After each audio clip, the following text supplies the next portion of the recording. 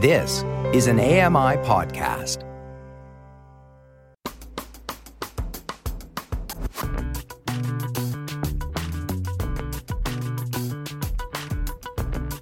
Welcome back. It's Now with Dave Brown. Reality dating shows are everywhere. You might think of The Bachelor or The Golden Bachelor or The Bachelorette. That's ABC's offerings. Or then there's Love is Blind, which is super duper popular on Netflix. Every network has their own take on the idea or the genre. But why are they so popular? Laura Bain has been pondering this topic. Hey, good morning, Laura. Good morning, Dave. So, Laura, let's get right to it. Bite right into the apple. Why do you think these shows are so popular? Yeah. Well, this topic was on my mind. You mentioned Love is Blind, and the latest season of that just came out on Netflix. And I have to admit, I'm someone who kind of burns through these shows pretty much as soon as they're released. So I also wanted to see a little bit about what the experts are saying about why they're popular, because I know I'm not the only one. But if you've ever seen these shows, they combine drama, competition, and arguably real life.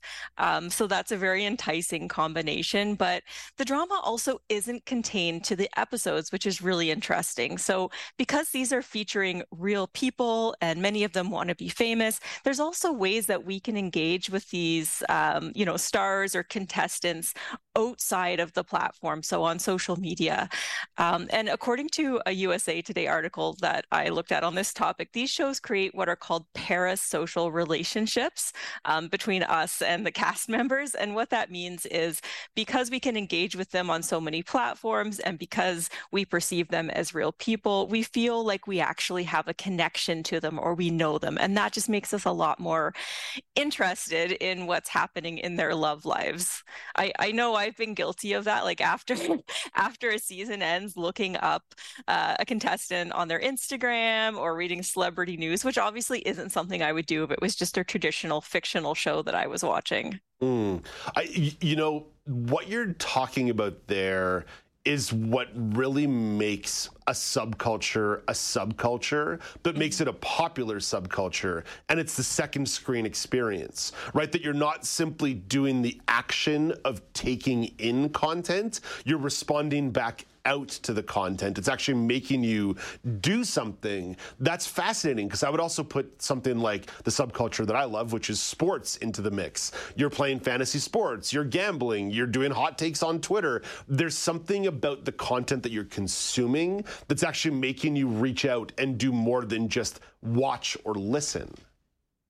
Yeah, that's so true. And I even saw that there's a Love is Blind game on Netflix. I don't know. I haven't delved into those interactive games you can play, but I think that's just kind of, exactly what you're speaking to there. They're trying to engage people in multiple ways. Laura, you mentioned that when a new season drops, or I think Love is Blind sort of drops it in like little partial seasons or like blocks of episodes, you go in and you voraciously consume. Why? Yeah.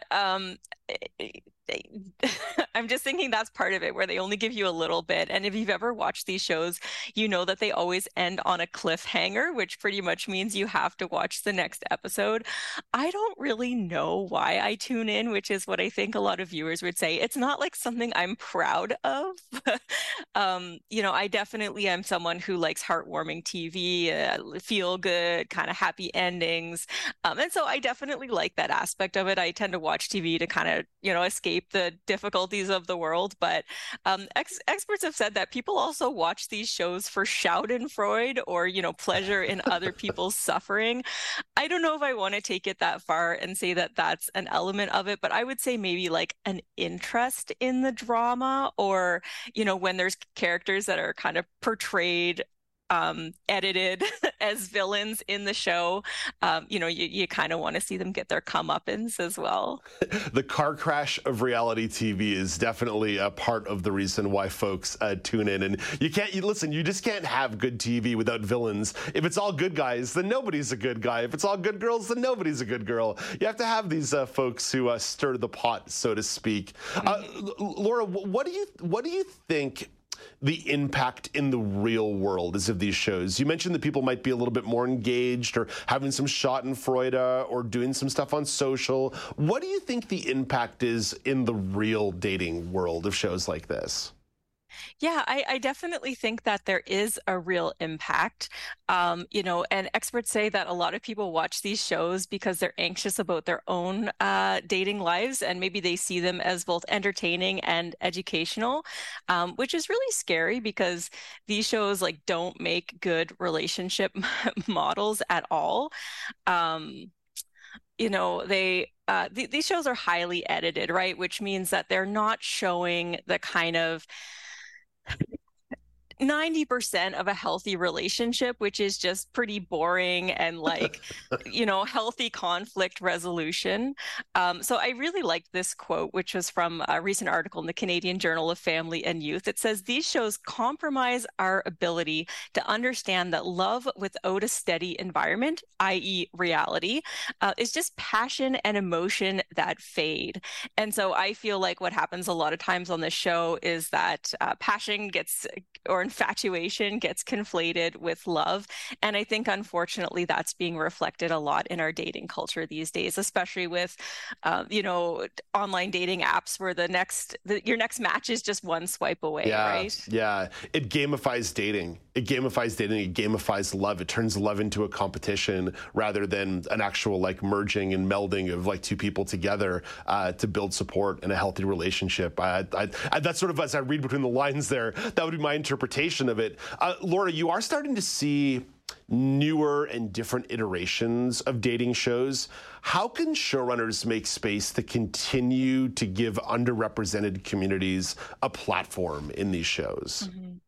Yeah, I think that they can. And as you've said, we've seen that a little bit. So I think of, shows like Down for Love or Love on the Spectrum.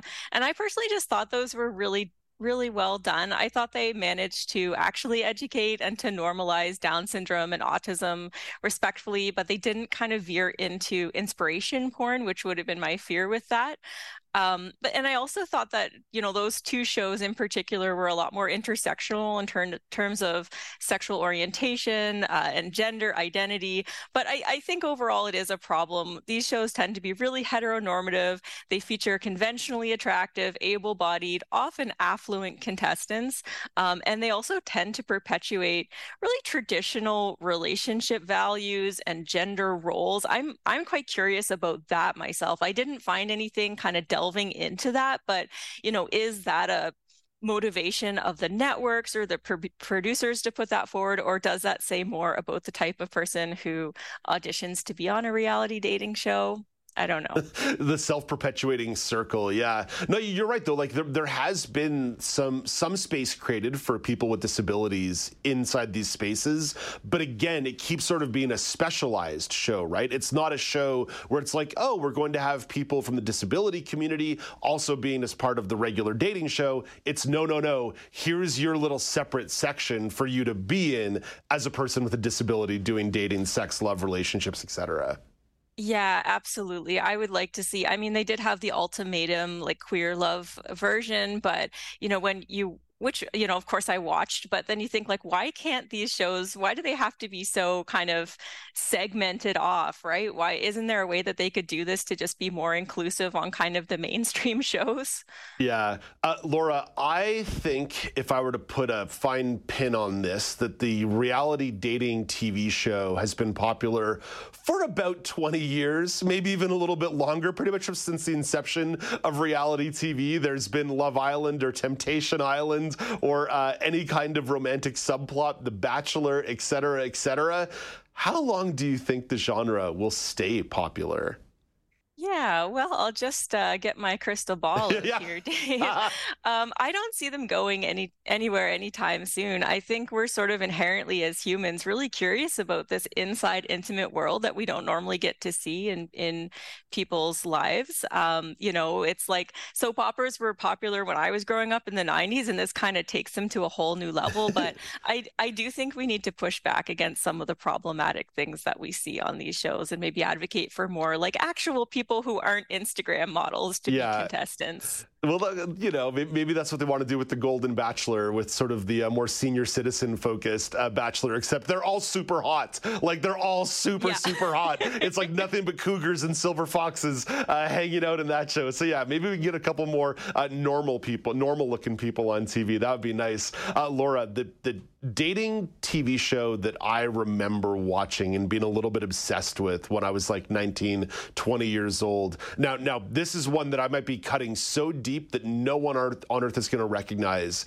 It used to be at 1 a.m. on the Montreal Fox syndicate. They would play this show called Eliminate, where it would be one guy on a date with 3 or 4 women, or one woman on a date with 3 or 4 men. And every segment of the show, during some stage of the date, they would be eliminated. And this show I loved because I didn't need to watch like 77 episodes of a season to follow along. Boom, 22 minutes, we're in, we're out, we're eliminated. So I would like to see a little bit more of the one-off episode of dating shows if I had my druthers. Yeah, that's fair. But I think I'm just thinking about the poor contestants on that show, you know, and I think that this does create people come on here sometimes in good faith, like looking to find love, but they're put in these really artificial situations that are not designed to help them with that, and you know, could create a lot of feelings of jealousy and insecurity and all that. Okay, Laura watches reality TV a little bit differently than I do. I think that's pretty clear at this point. Laura, thank you for this. Have a great day. Thank you for doing a little experimentation today. Yeah, thanks, Dave. That's Laura Bain, a columnist in Halifax, Nova Scotia. Coming up after the break, it's not just World Mental Health Day. Of course, that's the topic of the daily poll at Accessible Media on Twitter, at Accessible Media Inc. on Facebook, where you're being asked what's your preferred method of self-care. It's also Amazon Prime Day. The Large River retailer having their big online sale. So Alex Smythe is going to pose that question to myself and Ramya, all about our online shopping habits. I'm a little bit scared to admit what I'm going to admit. This is Now with Dave Brown on AMI TV.